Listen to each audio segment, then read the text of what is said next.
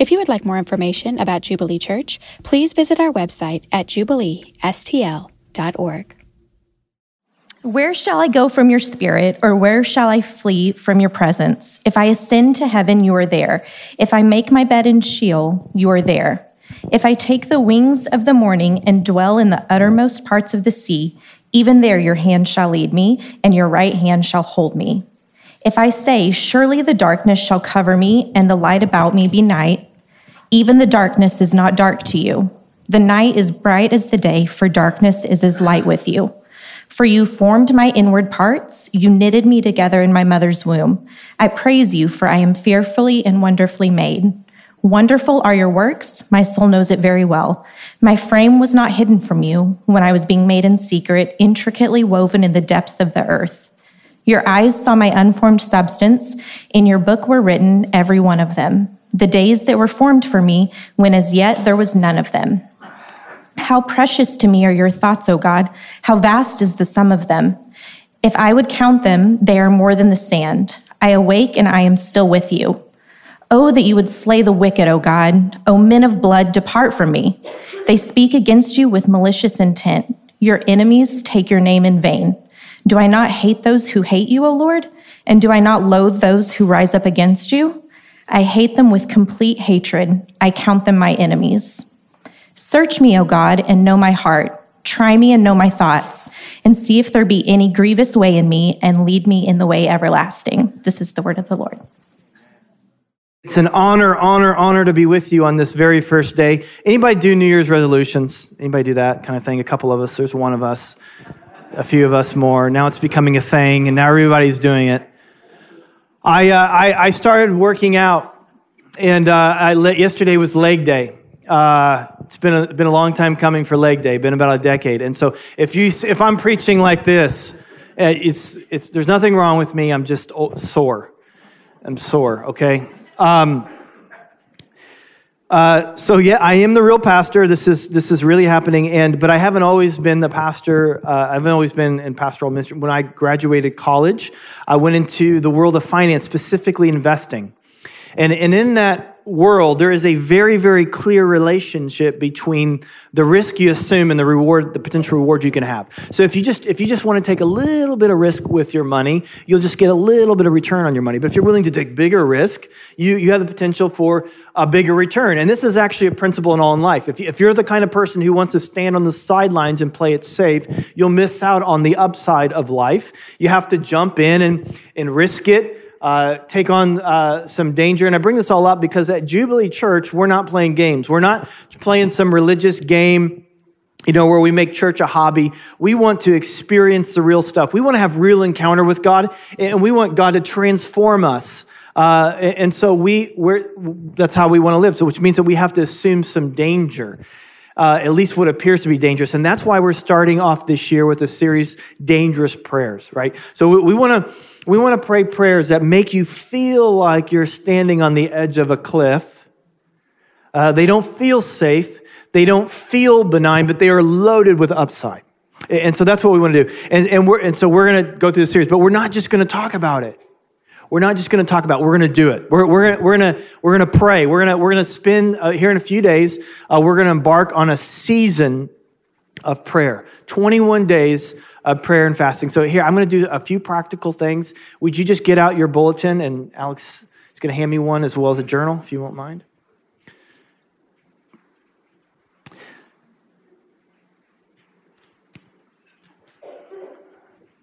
In there, you'll notice this card. Let me get it out. This prayer and fasting card. This is something we're going to do together, not just one location, but all locations are going to be connected via simulcast. And it's not just going to be the leaders who who do this, or the special few. This is something we're all going to do together. And you'll notice here on this schedule, this is something we're going to do for 21 days. We'll, starting this Wednesday, during the week, Monday through Friday, we'll meet here at 6 p.m. for an hour, and all the other locations will meet in their locations for an hour. Then on Saturday mornings at 8. And you're thinking, man, I've never prayed more than 5 minutes before. How in the world is this going to be an hour? We're going to help you with that. We're going to encourage you with that. We're going to,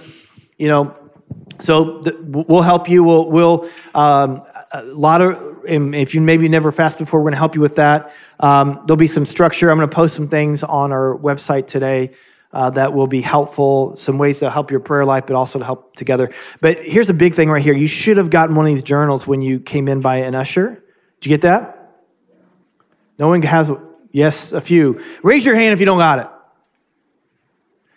Can we just get these guys a few? And there's one in the back. But anyway, on this prayer journal, there's a couple ways. One is, how will you fast? And then what is your prayer plan? And if you guys are goal setters, like, you know that the goals that you write down are way more likely to be achieved than if you just say, I hope this happens. And so it'd be good to write down a plan. And here's another thing I want you to do with that plan. I'd love for you to share that with your friends. I'd love for you to share that with those in your community group. Hey, here's what I plan to do, and here's why. Because maybe some of you are thinking, like, wait a minute, Brian, I think I read in the Bible once where it says we're not supposed to, like, shout it out when we pray. We're not supposed to shout it out when we fast. And that's true. And here's why it says it. It says it so that you're not being a religious person, like, see how impressive I am. I'm a prayer. See how impressive I am. I fast. So we don't want to do it for that reason, but it's a good reason to share it with those that you're in community with, that you're friends with, so they can encourage you, right? So we have a shared relationship with each other. So share for that reason. We'll have the structure set up where, we'll do some worship, pray on your own, you can pray with friends, you can pray in your community group. Maybe your community group would want to come together and huddle up and pray for each other. And then we'll have outline of what you're going to pray. And so, back to the journal. One of the cool things about this journal too is it's not just a plan, but there's 21 days here that you can write down the date and then take notes of, like, hey, here's what I prayed for today. And here's how God spoke to me. This is how I experienced God. This is how he's answering his prayers. And here's what I'm guaranteeing you. I guarantee you that God's going to do something. If you engage this, God will do something, and it will shock you. It'll shock you. In fact, it will be more than you'd expect or imagine. And that's not because I'm saying, that's actually what God says. God says, if you engage, I will do more in your life than you'd ever imagine. And I think that's what happens. So engage with this journal. Oh, and here's a really cool thing. I almost forgot. There's a little card in there that says prayer request. And somebody stole my prayer request, but because they understand how valuable this card is. If you understood how valuable, you'd steal one too. So you need to get this card right now. Go ahead and get it. Get it right now. Just make me feel good, okay? I came in late and all that. I need a little pick me up. So get out this card, and on the back of it says, "Will you pray for me?" And this is if this is your first time, you could not have picked a better Sunday to be here, and I'll tell you why here in a second. If you write on, please pray for me. Write your name. Now that's optional, and you'll see why here in a second. Write down an area of your life where you know that you need breakthrough. Like there's just something like, oh man, my health is struggling, my relationships are struggling. Will you pray for my neighbor? Will you pray for my finances? Will you pray for my health? Whatever you know what that area is. And then there's like bonus prayer requests. Here's some other things I'd love for you to pray for. If you fill this out and you turn this in, so at the end there'll be baskets passed out, or there may be a basket at the back when you leave. We'll receive these, and these will get prayed for. There'll be a place out during the 21 days, and people will pick these up, and they'll pray for you. You know how awesome that would be, that you'll have all these people praying for you. And you don't have to put your name. If you want to make it anonymous, that's fine. Or if you just want to put your first name, that's fine too. I think you should put your name, and you'll see why after the message today. But I think some awesome, awesome, awesome things are going to happen. God's going to do some great things in your life and in our life together, and we're going to do it together. So dangerous prayers. We're kicking off this series today, and these are prayers taking from the Bible, and there are 4 that I chose. There's more than 4 in the Bible, but there's 4 that I chose. Next week we're going to get into "Thy will be done." It's a prayer that Jesus prayed. He taught us to pray that way, and he prayed that way in the garden. It's a very dangerous prayer. It's going to be super helpful, especially for those who are going through a difficult time. The prayer "Break Me." My friend Alan Frau, who leads a church in LA, their church is very similar to ours, and he wrote a book called "Broken for Blessing." And it's an amazing book. You should get the book. It's on Amazon. But He'll come and speak from that book, and it'll be super powerful time. And then the prayer, send me. Isaiah said that, here I am, send me. But today may be the most dangerous prayer of all. It might be the most dangerous prayer of all. And it was a prayer that was prayed by David. And David did some pretty courageous things. If you don't know about David, he killed a lion with his bare hands, all right? He killed a giant with a slingshot. But I think the most courageous thing that he ever did was he prayed this prayer, and it starts in verse 19. We're not going to read the whole thing, but I just want to go back through the prayer part. And the first part is a little intense, but bear with me. Okay, here's the first part. He said, verse 19, "Oh, that you would slay the wicked, O God. O men of blood, depart from me. They speak against you with malicious intent. Your enemies take your name in vain. Do I not hate those who hate you, O Lord? And do I not loathe those who rise up against you? I hate them with complete hatred. I count them my enemies." Now, that seems a little harsh, Somebody say, I can't even believe that's in the Bible. But here's how I would say it. Tomorrow morning, anybody drive in traffic? You drive through traffic? You may say worse tomorrow morning when you're in traffic, okay? Second, or just think about your political opposition for a second. You may say worse about your political opposition. And if you wouldn't say worse, you for sure think worse. And here's my point, before you get too offended, is that my point is that all David is doing here is he's coming to God with an honest heart. He's coming to God unfiltered, unafraid, and God, here's how I really feel. Now, something happens when he gets into God's presence. His heart changes, and you'll see that. I'll show you here in a second. Because on his own, in his own thoughts, he thinks his greatest problems are outside of him. He thinks his greatest problems are his enemies, and he's going to soon discover once he gets into God's presence that it's really his inner me. It's inside of him. It's a big problem. It's a huge problem we fall into, because here is David's prayer. Let me show you. Search me. Search me, O God, and know my heart. Whew. Try me and know my thoughts, and see if there be any grievous way in me, and lead me in the way of everlasting. Now, some would say, hey, you don't need to search my heart, because I'll tell you right now, my heart's good. I know I make a few mistakes, but deep down inside, I'm a good person. And that's kind of a motto for our culture. If our culture had a golden rule, it would be to follow your heart, because deep down inside, there's goodness there. You do you. You do you. Now, brace yourself, because the Bible is going to give an alternate worldview. It's going to show you actually a different way than that concept. The Bible says this through the prophet Jeremiah: the heart is deceitful. Actually, it's not just deceitful; it's deceitful above all things. It's like the worst. It's not just not the best. It's like the worst, and desperately sick. Who can understand it? So those are two different ways of viewing the world, are they not? One is, hey, follow your heart, I'm a good person. You do you. And God's like, no, don't do that. That's the word. That's don't do you. That's what kind of got us in this problem in the first place, is Adam and Eve, they went and did them. And so the Bible says the heart is deceitful. And if you're honest for a minute and reflected, you would discover soon that nobody has lied to you more than you have lied to you. Nobody has let you down more than you have let you down. If anyone else in your life spoke to you the way that you speak to you, when it's just you would kick that person out of your life. You know why? Because your heart is deceitful and sick, and so is mine. It's why we can see everyone else's problems, but we can't see our own. When someone else sins, we become the judge. When we sin, we become the defense attorney. So when someone else cuts us off in traffic, we are the judge. When we cut them off in traffic, hey, it's nuance. I didn't see you. There's a reason for this. Take it easy, brother. We become the defense attorney. And this plays out huge for me when I'm in the 10 items or less line. Like, I've only been to the 10 items or less line. I do think you need to get training before you go into that line. Because the first thing I'll do when I go into this line, and if there's a line in front of me, is I will start counting.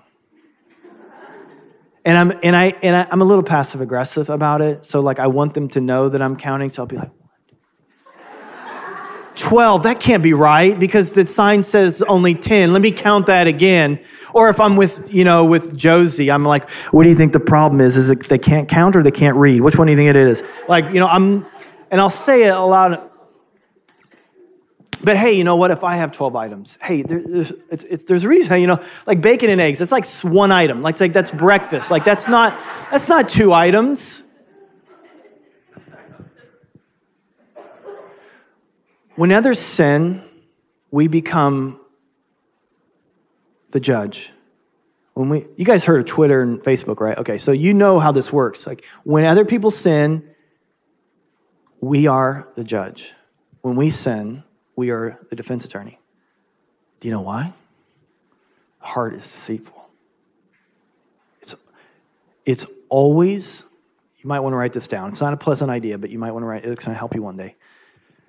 Your heart is always, always deceiving you about the existence and the cause of your issues.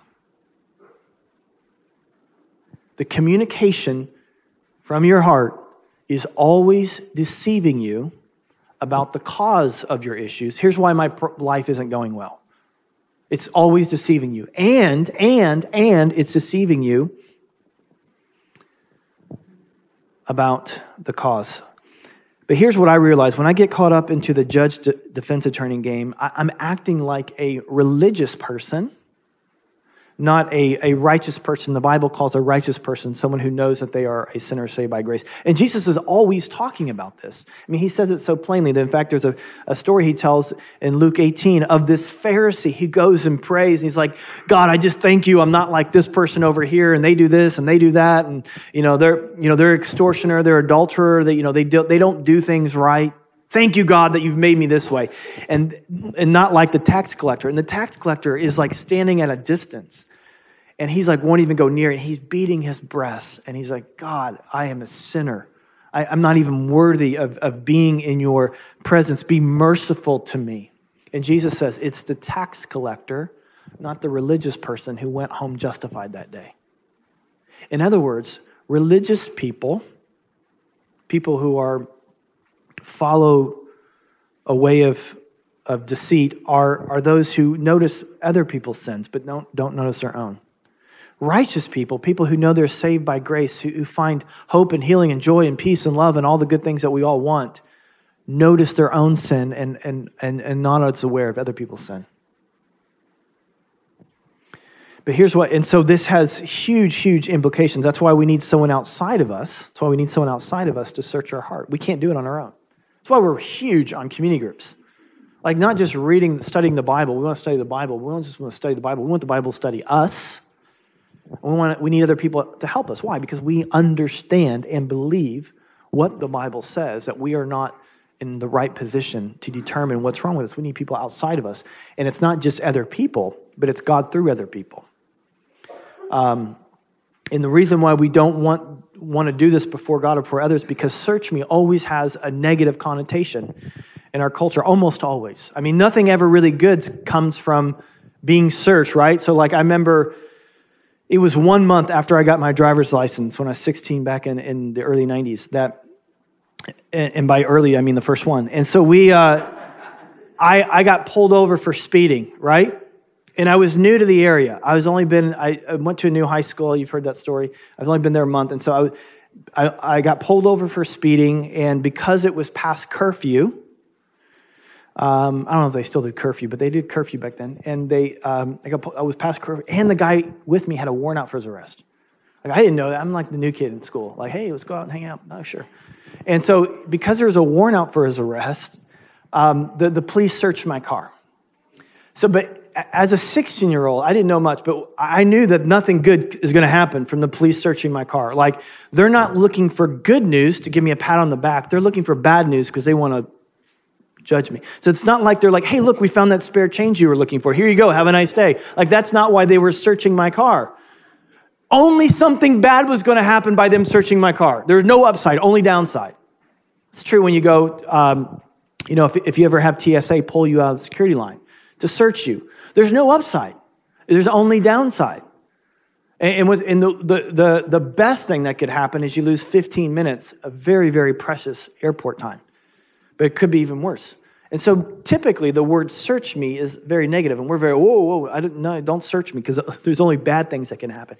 Except if you go to a doctor who wants to search you, not so that they can judge you, but so that they can heal you. And that's what God's like. In fact, some of you may have experienced counseling before, and you've been very helped by that, because over a process of days, months, maybe years, they've been able to show something that you didn't know that was inside of you through their counseling.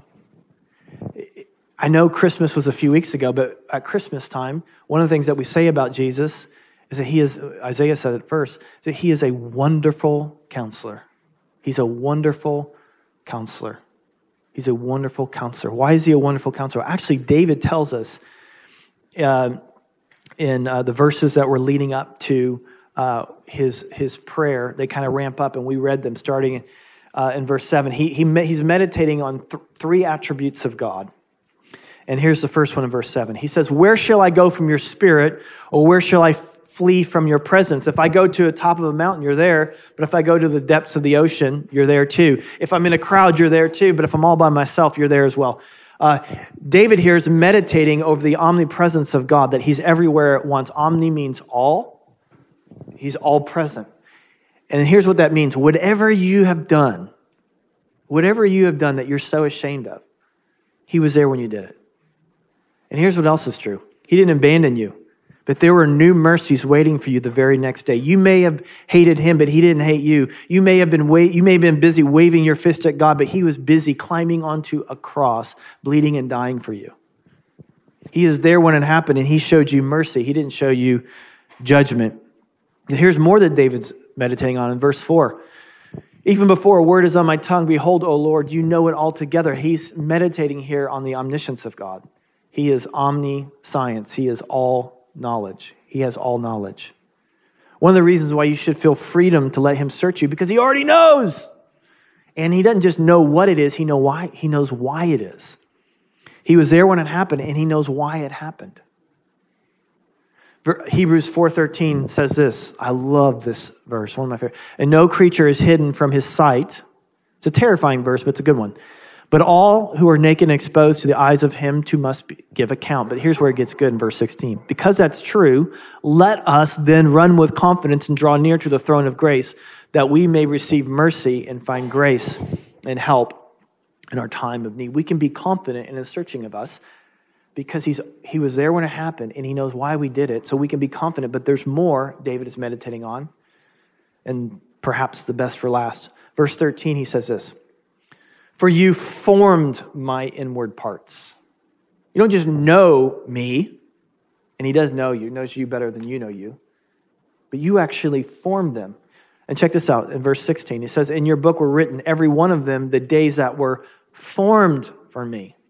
You don't just know about my days. Like, you don't just know you formed these. He's talking about the omnipotence of God, that God is all powerful. So let me connect some dots for you why he is wonderful counselor. He is omnipresent, so he was there when it happened. He is omniscient, so he knows why we did it. And he is omnipotent, so he has the power to set us free. He is a wonderful counselor.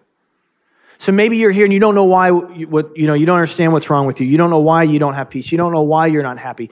You don't know why you're afraid. You don't know why you have a problem trusting. You don't know why you're in a prison of bitterness. You don't know why you have this habit that has got you. You don't know why, but God does. And he wants to help you. And he has the power to do it. It may have taken you years to figure out a problem that you've discovered, but in a moment in his presence, God can name it and help you. So if you pray, God, search me, he'll search you. He'll point to it. He'll tell you why, and he'll help you. So do you have your issue written down? Do you know what that is? If you know what it is, man, put that in the basket and someone will pray for you. But if you don't know what that is, and to a degree, we all don't know, really, we all need to pray this prayer. And we have to see the seriousness of sin. See, that's another reason why we don't do this. We don't see sin as being all that big of a deal. See, in the garden, but here's what's true. Sin always leads to death. So in the Garden of Eden, God said to Adam and Eve, he said that if you eat this from this tree, which is if you sin, you will die. The serpent, who's not our friend, by the way, comes along and says, you will not surely die. In history is full of men and women who have believed one over the other, that full of men and women who treat something deadly, as though it was harmless. They've not believed God who said it was deadly. They believed the serpent who said it was harmless. And he works through our hearts to deceive us about even the nature of what sin is. Oh, sin's not that big of a deal. You know, we all make mistakes. I mean, what's the big deal? It's death. It's killing your relationships. It's killing your marriage. It is killing your finances. It's killing your body. But more than killing your body, Jesus says, don't worry about the body. You got to worry about the soul. It's killing your soul. It's death. Don't treat something that is deadly or venomous as though it's harmless. Now, what I wanted to do today, I wanted to come in and I wanted to bring in a rubber snake and a real poisonous snake, like a rattlesnake or something. I got voted down, but I got left in my car. I didn't bring it in. You guys want me to bring it in? No. Just imagine, though, that snake, a real snake being up here. Like, I think if I did it, I know what would happen. Everyone would sit a row backwards. Like everyone would, and I would too, by the way. Like I would do that too. But what we do with sin is God wants us to have a healthy fear of what sin is. If you're a parent, there are things that you want your kids to have a healthy fear of. But it's like you wouldn't treat a poisonous snake like a rubber snake, and vice versa. And we can't treat sin as though it's harmless when it actually is lethal. And another reason why we don't do it is because, and it's kind of this conundrum we're in, is that what we want the most isn't what we need the most. Because what we want the most, and this is how deep sin is we want space. I mean, I can sense it in the room. We want our autonomy. We want to be whoever we can be. We want to be ourselves. We want to do you. We want to do me. That's what we want to do. That's what we want the freedom. We want the elbow room to do whatever it is that we want to do. We want to get away from the presence of God. But the further you get away from the presence of God, the more darkness and the more issues that you face. And Romans 1 in your Bible, if you read that, it speaks to this conundrum that we have. On one hand, we want to get away from God's presence, but on the other thing, it's the one thing that's going to heal us. But we can have confidence to say, God, will you search me? So let me encourage you this way. If you're concerned about what God would do, because if you're like, man, I want my space, I want my autonomy, I don't want God coming in and messing with me, I want to be who I truly am. I want to remind you of verse 13, where it says that God formed our inward parts, like the very center of us, our identity, who we are really meant to be. There are things about your identity, there are things about who you're really meant to be that you don't even know about, but God knows. And if he comes into your life with a scalpel to take something out, it's because it's not helping you, and he wants to get rid of it to help you so that you can discover who you're truly meant to be. There is a sense to where we should do us, but we need to do the real us, which means we have to die to ourselves so a new life that's deep within us can resurrect by the power of Jesus. And that's what he wants to do. And David knows this. So that's why in Psalm 139, he says, how precious are your thoughts? Band can come up. He says, how precious are your thoughts? So even these thoughts that want to come in like a scalpel and start doing surgery, These are so precious to me. Well, how can that be true for you? It happened to David. David had this confidence in God's goodness and his grace, and that everything he said was going to be wonderful. David was so confident in the searching of God because he was given knowledge of something that would happen in his future that happened in our past, and that is the cross of Jesus Christ. David couldn't get away from God's presence, and neither can you, because on the cross, Jesus was banished from God's presence. On the cross, he cried out, my God, why have you forsaken me?"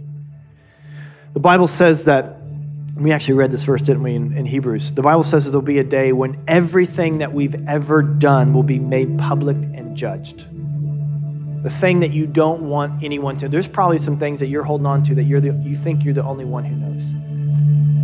But God knows. And one of the things he says is that one day, everything that we have done will be read aloud, and it will be judged. And if you are someone who is trusting in your own goodness, your own merit, in other words, you will be judged according to your merit. If you are one who trusts in Jesus Christ, you will be judged not according to your merit, but his merit. And here's what's true for anyone who's trusted in Jesus. All the punishment for your sin was laid on Jesus 2,000 years ago, which means that when you became a Christian, God took your judgment day from something that was in your future and put it in your past. And every sin that you have ever committed and every sin that you will commit was judged on that cross 2,000 years ago. And so now when you come before him, he's going to say, I don't got anything to say. You are perfect. You are righteous. Enter the joy of your master. He doesn't look upon your sin. He looks upon Jesus. If you trust in him, if you trust in yourself, you'll be judged according to your own merit. If you trust in him, you'll be judged according to his merit. Which means if you are a Christian and you say, God, search me. God, search me. God, search me. He will search you. And there will be no judgment. There'll be no punishment. There'll be no condemnation. There'll only be grace and mercy. He'll say, I only got kindness for you. I only got love for you. I only have got healing for you. If you say, God, will you search me? Only a good thing can happen. There's no downside. There's only upside. You see, we think there's only downside and no upside, but there's only upside when we ask that question. And he wants to come in and he wants to change some things in your life. Not to punish you, but to heal you. So here's what I want us to do. I want us to go ahead and stand. We're not over yet. We're just I want to introduce a worship song in the middle of my sermon. Don't leave. Give me a couple more minutes after we sing this song. But we're going to sing this song. And I don't want us just to mouth the words. I want this to be a declarative prayer. Okay? So we're going to declare this song together, and they're going to lead us in this song together. We're going to declare to him, God, search my heart.